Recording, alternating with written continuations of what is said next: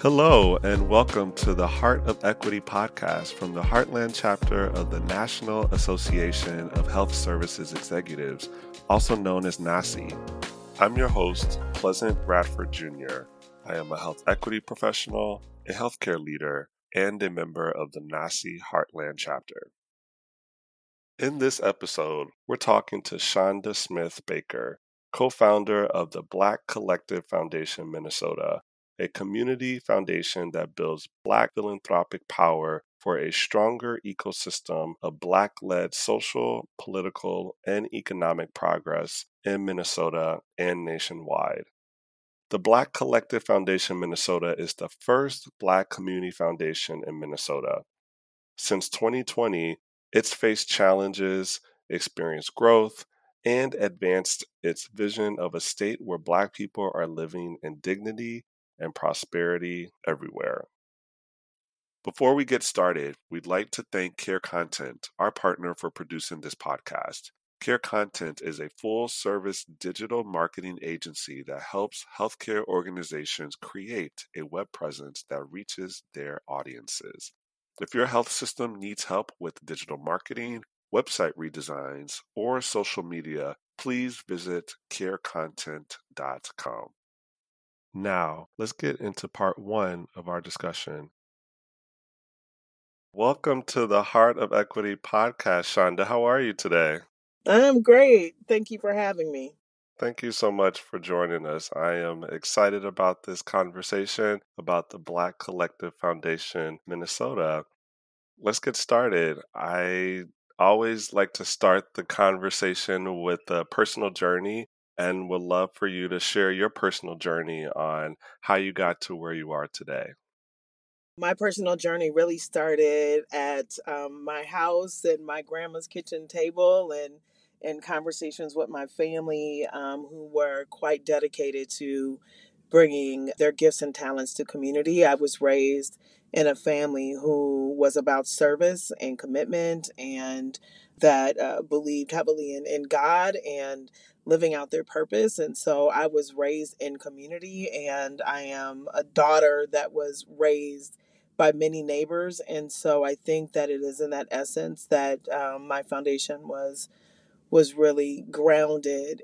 I moved into the social sector where I knew that I would be from almost the beginning, that I wanted to understand why community was often described outside of the community in ways that often didn't align with how I saw it from within. And so it's been a driving factor. I've come through largely Pillsbury United Communities where I had many roles and then moved into the role of president and CEO and then moved into formal philanthropy in many ways, but formerly at the Minneapolis Foundation, where I recently moved from in June. And then in 2020 was part of founding the Black Collective Foundation with two others. And now I sit in the role of co-founder in residence. Your foundation has definitely helped you have a successful career thus far, and I'm super excited to talk more about the Black Collective Foundation. The mission of the Black Collective Foundation Minnesota is using philanthropy to strengthen the ecosystem of Black-led social, political, and economic change. Why is philanthropy a powerful tool to improve the lives of Black communities? You know, having a community that is well resourced is powerful within itself. Having a community that is resourced within itself is even more so powerful. I think looking at the Black community as an asset, the asset that we are, is an important framework.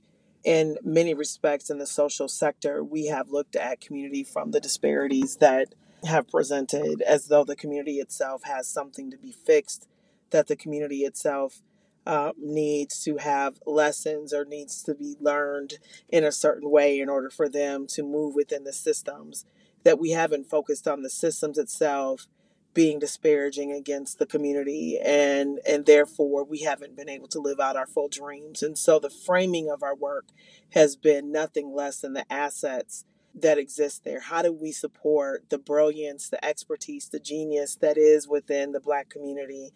How do we find the resources that exist within the resources that believe and know the potential that resides there. How do we lift it up? How do we scale it? And how do we bring benefits to the broader community that then allow for our communities more broadly to be more whole? I appreciate the Black-led, strengths-based approach to your point. It's many times when we hear about the Black community, as you said, it's from a deficit perspective, but we know that there's so many amazing assets in our community. You once stated that philanthropy is meant to contribute to the greater good, but it has historically perpetuated anti Blackness and racism. And that's evident throughout the report. You talk about this anti Blackness and racism. How is the Black Collective Foundation Minnesota navigating both the complicated past and transforming the future of philanthropy? I think that it's a challenging topic for many to think about because there are so many people that are generous, that are giving from places that are very well meaning. And I think that it is easy to make investments in systems that you believe with all best intentions that are doing well and good for brown and black communities. And you can do that without an examination and understanding of the harm that may exist within that system. It is easy to forward things that you may not understand, and you may not understand them because you're not proximate to the communities. You may not understand from historical context, and you may not understand from a historical context because the history of our people, our experiences, our contributions, our sufferings have been eliminated from the larger context, and so I think that it becomes challenging in that way because the foundation of understanding is so varied that part of the work is to create an understanding of what has been the experiences. Why is a charitable mindset not what we're talking about? What does justice look like in the field of philanthropy? What does it look like to co-brand, to build, to believe in the expertise that exists? In philanthropy, largely, it is people with wealth, means, and privilege that have formulated ideas about what they think is possible for people that they don't know, and they make investments in those ideas. And the way that we do philanthropy is we believe in the genius of the people that are most impacted by the issues. We bring them in and we build together. And I think that that is a distinct difference. And we see philanthropy moving and transforming in many ways.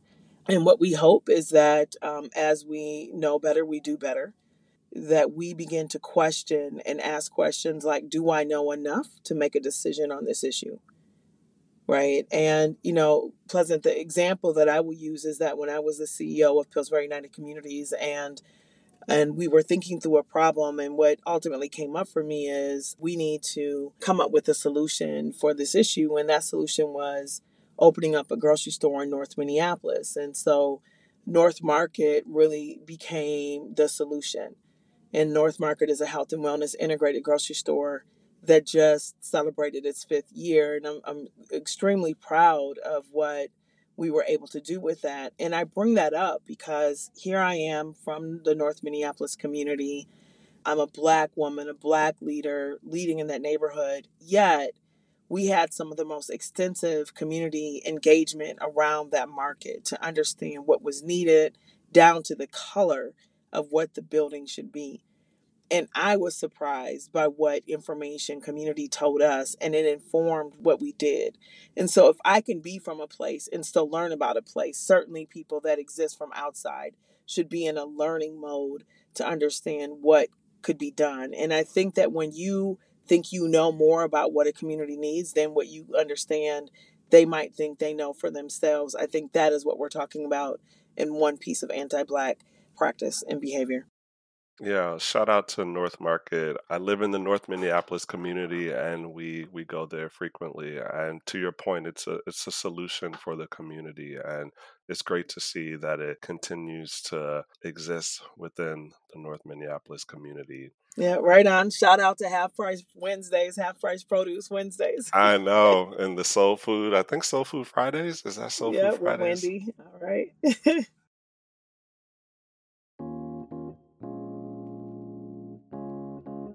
One of the most critical ways you can help promote health equity is to make sure your health system is doing business with Black-owned companies. This creates career opportunities, builds generational wealth, and allows us to control our own resources. For our Buy Black Vendor Spotlight, we'd like to highlight Afro-Deli. Afro-Deli is a fusion restaurant that weaves together business, community, and culture. They are a social enterprise that offers freshly made African, Mediterranean, and American-themed food in a fast, fun, and friendly environment. For more information, please go to afrodeli.com. Now, let's get back to our discussion. Well, let's talk about the emergence of Black funds as philanthropic vehicles controlled by Black communities. There are a few national Black funds, such as the Seattle Foundation's Racially Equitable Philanthropy, aimed at initiating reparations or repair, is the acronym. The Community Foundation of Richmond's Amanla Fund for Economic and Racial Justice, and Hampton Roads Community Foundation. The Black Collective Foundation Minnesota was developed in 2020, and we all know what was going on at that time, especially here in Minnesota, the murder of George Floyd, the beginning of a global pandemic. We see this intergenerational, multinational protest against racism and anti-Blackness. How did this context in 2020 in particular play a role in establishing the foundation and its values? And what makes the foundation unique from the other national Black funds that we see? What I can share is our evolution story. And I think that what makes us the same is that we care about our people.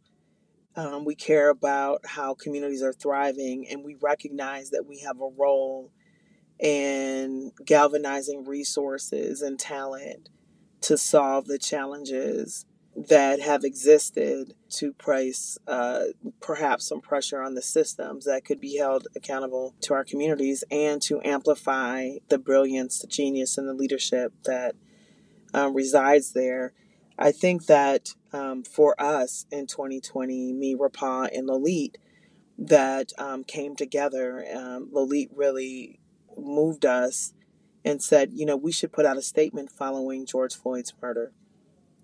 That here we were sitting inside of three very different institutions as employees in pain, right? We were watching the city burn down, but most importantly, we watched one of our relatives, one of our neighbors, one of our people lose its life in a slow and torturous death or lynching after we had watched so many other people. And we are leaders, right? As many people are, and felt, how can we in our roles not do anything? And there's nothing that feels harder than being in a role where you're supposed to be doing something and not know what to do.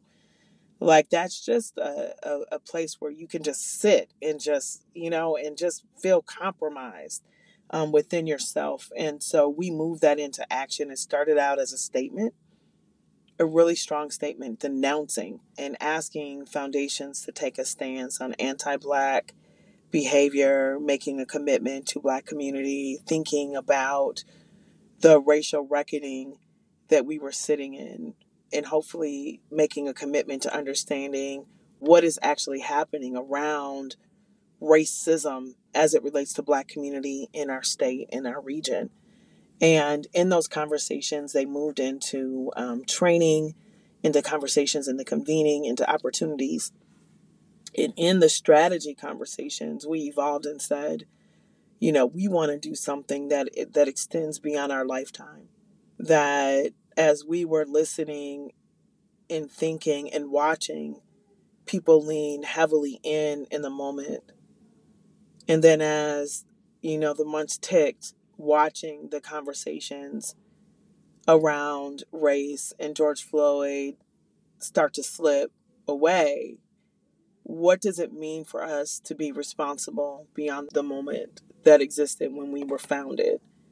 And so it moved from the Black Collective to combat anti-Blackness to the Black Collective Foundation, an institution that was birthed out of pain, but that could be responsive to the future. And that's really the evolution that we've been engaged in since 2020.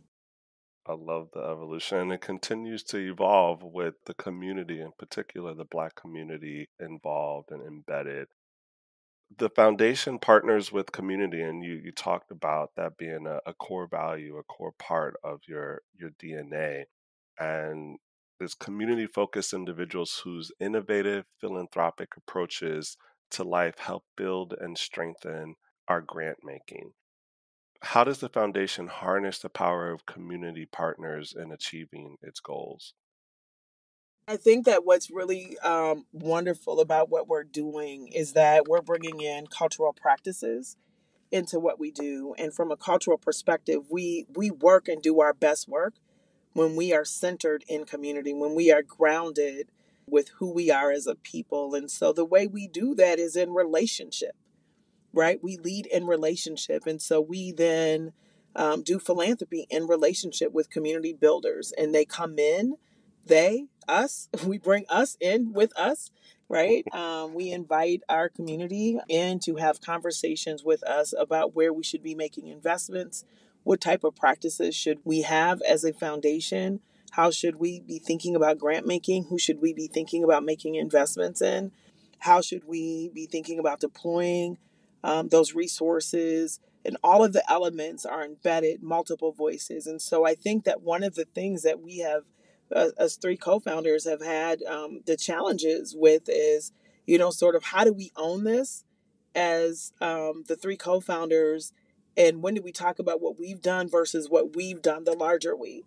Because we know that we did not get here by ourselves, that everything that we've done has been built on the life and the legacy of others, that our thinking has been expanded by the questions, by the engagement, by the brilliance of others that have sown into us as we have been down this road over the last 3 years, and that what we do every single day gets informed by other people, our community builders, cohorts, and others that have come in, and that we become better as they become better because iron sharpens iron, and we believe in the practice, right, of knowing that we only know what we know until we bring other people in that enhance it. And so that is what we are doing in terms of the cultural practices that we're bringing in.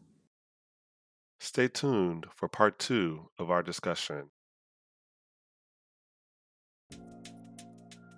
If you're a healthcare executive in Minnesota, Nebraska, the Dakotas, Iowa, Kansas, or Missouri who cares about health equity for people of color, please consider joining the National Association of Health Services Executives Heartland chapter at nasiheartland.org. That is NAHSE Heartland.org. For more episodes of the Heart of Equity podcast, subscribe at Apple Podcasts or your preferred podcatcher. And while you're there, please leave us a comment. Thank you for listening.